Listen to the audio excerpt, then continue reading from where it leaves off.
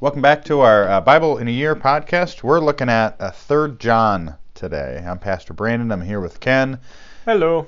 And this may sound familiar. We did 2 John just a little bit ago, and I like short books. yeah, so we're that you can listen to 3 John is actually in based on Greek words. 3 John is the shortest. Apparently in English, it gets beat out by Philemon or Jude or something Malachi like that. or something like that. I can't. Yeah, but nice short letter.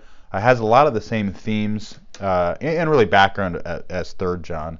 It was written by the Apostle John towards the end of his life, which gives us a nice 10-year range, 85 to 95 AD, which again places us after the death of Paul, after the death of Peter, after the destruction of Jerusalem. So we're really the letters of John, the Gospel of John, and Revelation are really the only books that take place in it's a post-Jewish church is really what's going on, because the temple has been destroyed, Jerusalem's been razed, all the apostles except John are dead. So all of John's writings are really kind of transition letters pointing God's people forward.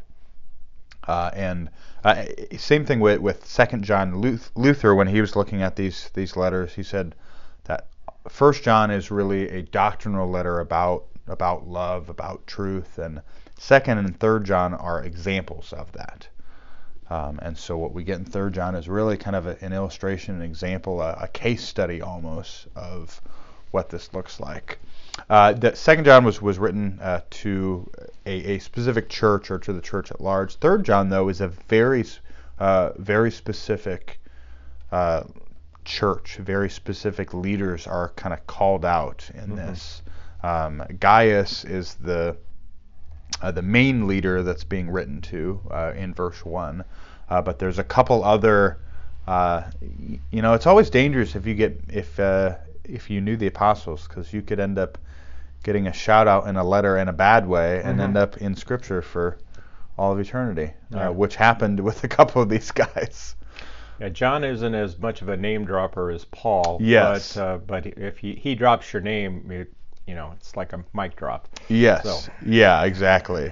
So we get some really interesting things here in 3 John. Again, it's a nice short letter. We have an introduction at the beginning. That's the introduction and the conclusion of 3 John are very similar to the same parts in 2 John. Yeah, I think he cut and paste. Yeah, that's really what it looks like. Especially the ending is almost exactly the same. Almost, it's really the same. And so apparently John was doing some traveling, because he ends the letter with, "Hey, we're gonna come talk face to face." And since we don't know the location of 2 John, is this 2 letters to the same region, and he's just kind of doing a little tour over there? We don't know, but it's John wanted to and was planning on, he was making visits as the elder of the church at the time, the only living apostle.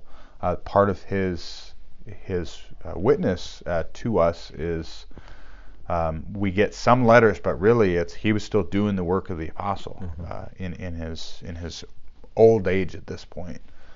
He's probably in his 70s, 80s, into 90s, depending on when he would have written this, which is almost double the average lifespan at the time. So there's a strong theme on truth in all of John's epistles, but especially we see that here, that verse 4, "I have no greater joy than to hear that my children are walking in truth." If that sounds familiar, it's because we just read 2 John, and we have these same things. But what we get in 3 John is a case study, kind of an example of what does it look like. And so that the first part, kind of verse 5 through 8, it's really a conversation about how do we relate to those who proclaim the truth.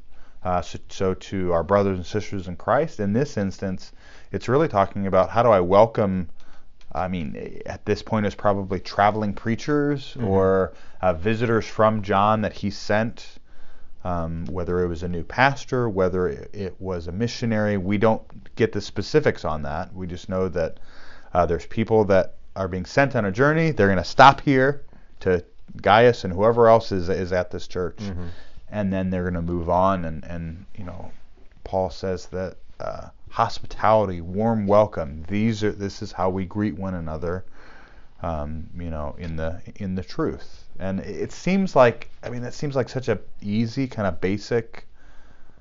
It's like, well, is that really worth writing a letter about? Yeah. But it's really easy for us to lose sight of how the truth of God plays itself out in, quote, simple areas like hospitality.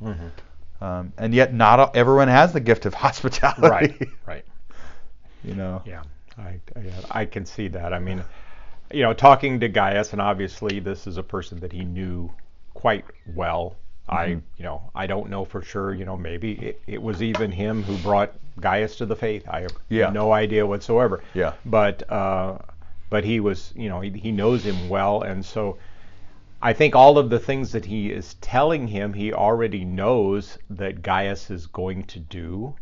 It's just a matter of reinforcing it and letting them know. And then also, I think it also reinforces the importance that he placed on these new or these ministers that were going out. Yeah. And really giving them a letter of introduction. Yep. I guess there's still letters of introductions that are due anymore. I guess they're emails of introduction now. But if somebody is coming to meet somebody else, and so just to give them that, and then the part where he talks about, be nice to them, and also when they leave, give them provisions. Yes. So they do not need to, the people that they're ministering to, they don't have to pawn off of them. That's not a good word, but not expect them to take care of their needs. Yeah. And and I think we're that way whenever we have missionaries, the church sends missionaries out, that type of thing. Yeah. It would be better for them not to have to go into a area and expect the people that are there to. I guess it gives them more of an opening if they're not going in and their first sermon is asking for money. Yeah. Exactly. Probably stewardship sermons probably aren't the best opening sermons for a new person. So. Yeah. I mean, normally when we either plan a church or you're looking at a mission start in this country or another country, that the kind of rule of thumb is you fundraise your first 3 years before you sometimes it's 18 months, but normally it's more than that before you start. Right. Whether it's through grants or what, you're funded that way. When you're there, you don't have to worry about what am I going to eat. You worry about the ministry. You worry about how you're gonna take care of the work that's to be done. And it's interesting kind of seeing the church figure some of these things out as we go along, because we in Acts 2 you have the believers, they shared everything, and no one had lack. And then you read later on that's the church in Jerusalem is what they're talking about. And later on they're gathering a collection for the church in Jerusalem, right? Because they don't have enough. They sold everything, right? And that's why we have to take some of this as this is what happened versus this is how everything should happen. But it seems like at this point, we're after all the other apostles are dead, that the church is kind of figuring out what does it take to be sustainable in ministry. And it means we need to welcome one another, we need to take care of one another, and we need to be sending people, people that are being trained by John aren't just going to hey, we're going to hang around with John, as long as he's here. No, right. You've been trained so that you can go multiply that ministry somewhere else. And the church is always, we're meant to be raising up and multiplying and sending leaders, and it's always tough, I'm sure, especially as Gaius and this church, they receive whoever it is that John's sending them. I'm sure they want to just keep them forever. Right. Said, no, how about you just stay here, and yeah, I think there's kind of a subtext to this of John saying they're going to be here for a while, but then you need to send them well. Right. They need to they need to go someplace else. So yeah, it's kind of an interesting kind of a corollary. This week, the Bible study that I didn't say no to leading, so I'm leading on Sunday, was on Stephen and how the persecution that happened after Stephen's stoning was the impetus for the church not just staying in Jerusalem, but having to go out to Samaria and Galilee and all of those areas, and they were, I think, feeling very safe and almost becoming a sub-synagogue of the Jewish church. Christians were a sub-synagogue of the Jewish church until this persecution, and then with the persecution, then they expanded and went out. And so sometimes without that persecution, you get very comfortable. Yeah. You get, okay, we don't need to do anything else. We're fine. We're self-sufficient, that type of thing. Yeah. So, and the early church kind of gets forced into mission work, into people's homes, and because where else are they going to meet? Right. And so that they're able to, again, it's like God knows what He's doing, in that, all right, we're gonna spread this message. We're gonna and in order to go to all nations, we're going to kind of light a fire behind you and say, get moving. Well, I didn't mean for you to do this. You're supposed to do this. So, of course, I think the other reason John's writing this letter to Gaius is because of this other guy. Oh, yeah. Because the church isn't really doing what he's saying to Gaius that I know you're going to do. Yes. So that I think is the other reason why he's sending him. Yes. So we have this we have a nice greeting, we have this encouragement, basically take care of the people that are coming, and then it very quick transition to it just we get someone's name, Diotrephes or Diatrophes or however you want to pronounce it.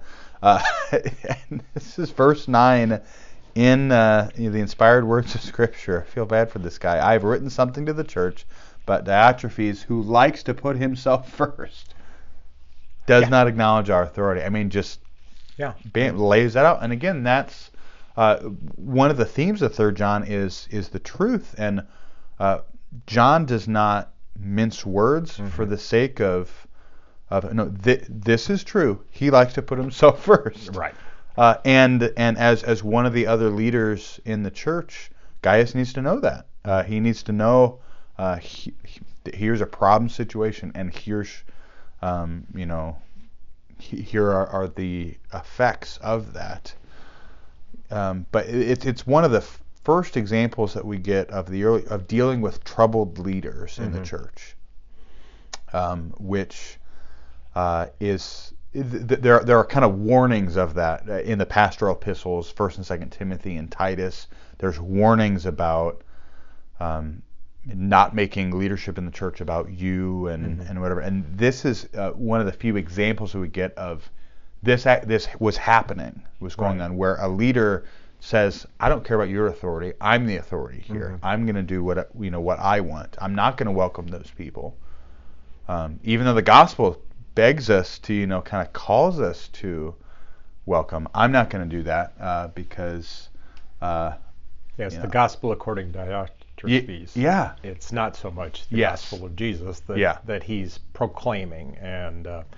And when I read this part, it's kind of like, oh yeah, this guy's a bad guy. I don't know anybody like that. And then I think about the fact, oh gosh, I'm looking in the mirror again, because I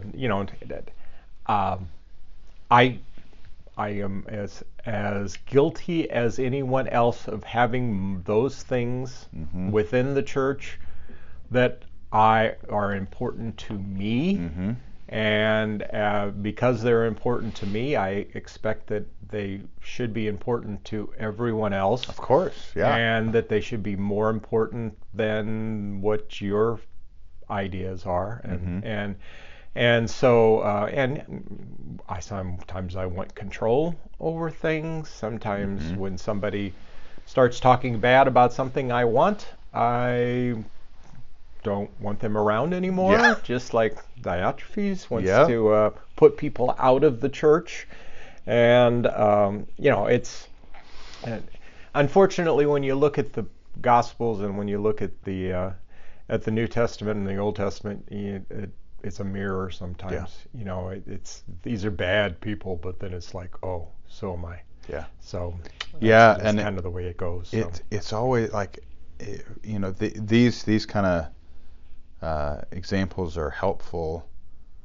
I mean, for those of us in church leadership, because to be on your guard. And Paul talks about that all the time in his letters. Be watchful. And John's saying the same thing. Is it's an example of here's a situation that needs to be dealt with in this time and place. Why he's writing, but as an epistle, as a letter to be written or to be read by the church, it's also a warning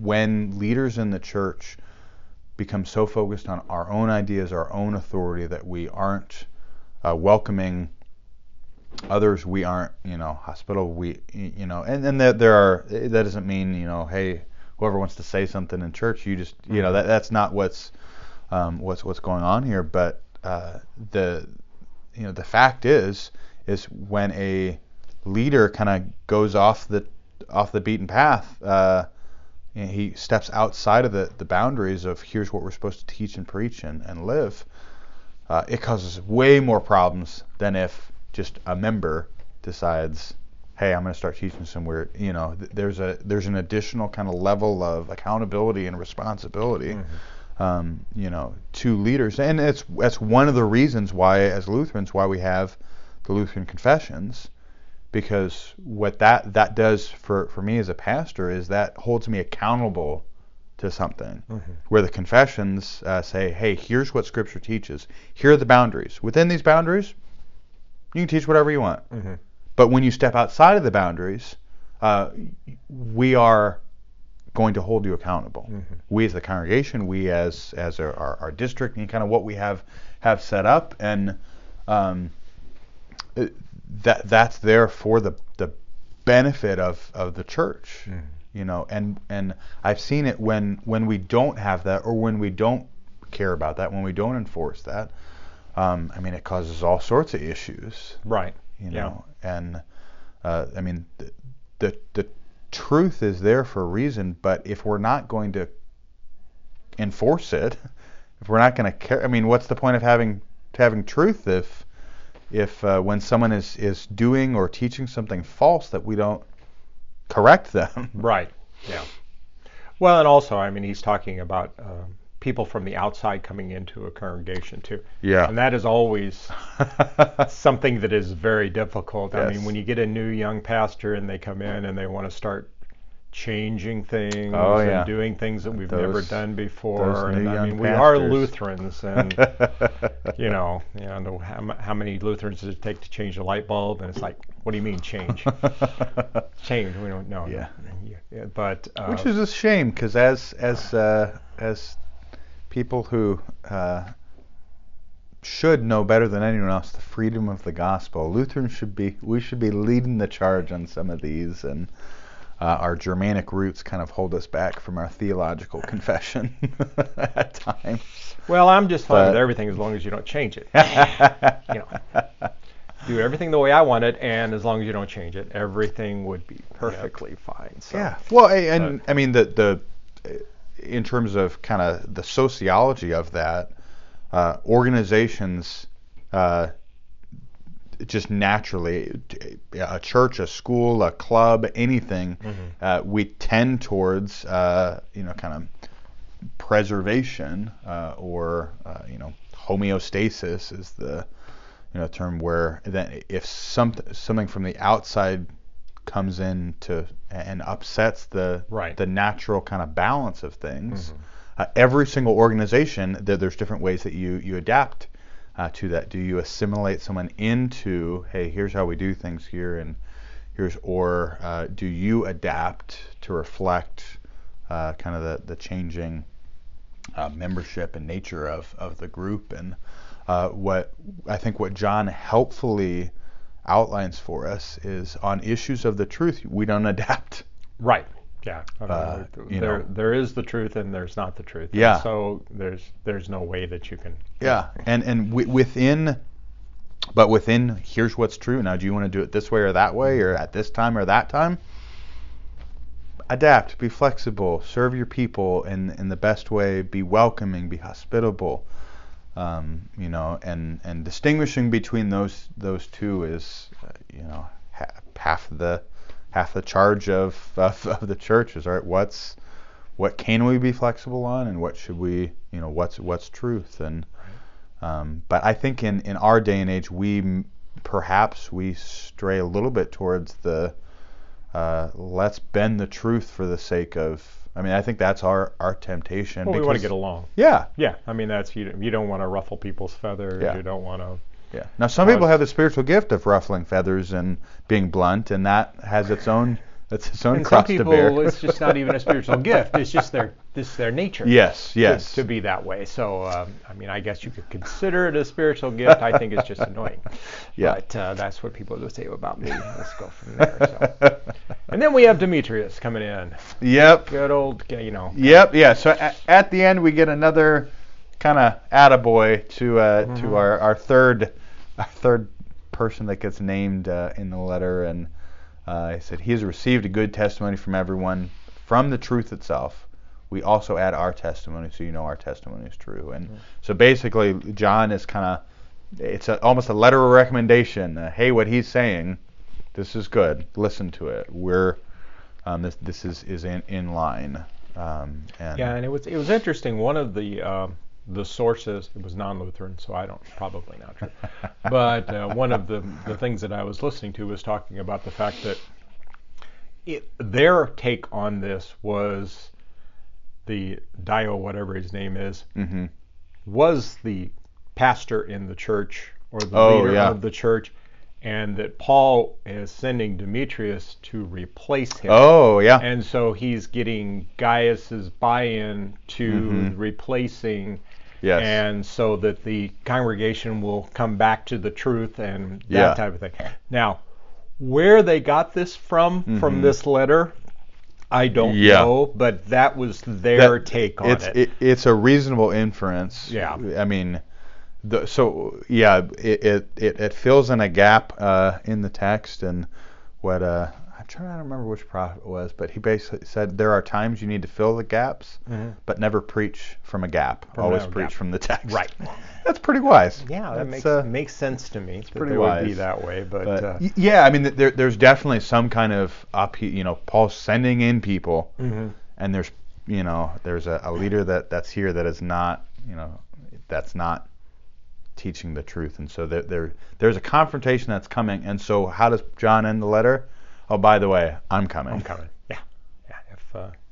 If this stuff doesn't work, I'm going to come, and the hammer is going to come down. Yeah. And which and it's not always the case, especially with Paul's just not. He's in prison. He's not able to make it some of the places he wants to go. But John sets a good example for us, that especially when there's tough conversations, there's issues of truth and leadership. All that's best done in person, not through a letter or text or any of that stuff. So yeah, it's a great short little email basically. Right. That we get. A couple kind of takeaways I have is again, I think these epistles of John reinforce the fact that love is a verb, also that truth is a verb. Truth is something we do, not just something we know. We live in the truth, and it causes us to change what we do. I think also the idea of churches welcoming is important, but John also kind of puts an asterisk next to that. It says church is welcoming to a point. Because we can be welcoming, we can be a hospital, we can be friendly without compromising on what we believe is truth. There's a lot of wisdom in we can be welcoming without saying everything goes, whatever you want to do is fine, and I think that there's a lot of wisdom in that for us. The last kind of takeaway I had is just our need for correction, for accountability, for people to speak the truth in love to us. Because I kind of look at this and assume, oh man, John's bringing in, there's a leader that's causing trouble.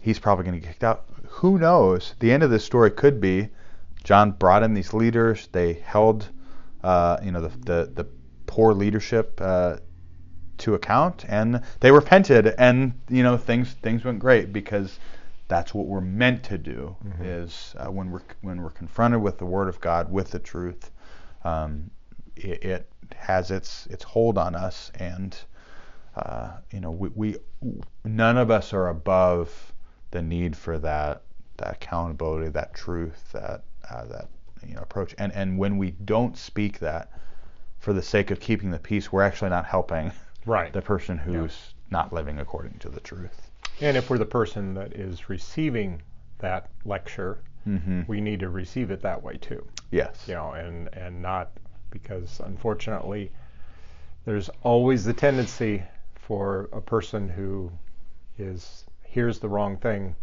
to just not quit going or go someplace else or whatever. Now, and so that's hard for us to hear and hard for us to think about, but it's the truth. I mean, it's sometimes we need to hear. Yeah. We need to hear that, and that's the reason why He's given us each other. Yeah. To be able to speak the truth in love to each other. Yep. Now, the in love thing is kind of hard sometimes. Yes. Especially when you're in a voters meeting and you just want to tell somebody, "Could you just shut up?" But I've never done that. This is recording, so I want to make sure to say that I never have felt that way. But that's what we need to do, is we need to think about things within the context of the truth. Yeah. And we're not always good at that. I'm not always good at that. Let's put it that way. Yep. Yeah, and funny enough, that's what we're going to talk about in the sermon. So if that piques your interest, there you go. We'll see you on Sunday. All right. Have a good day. All right. Take care.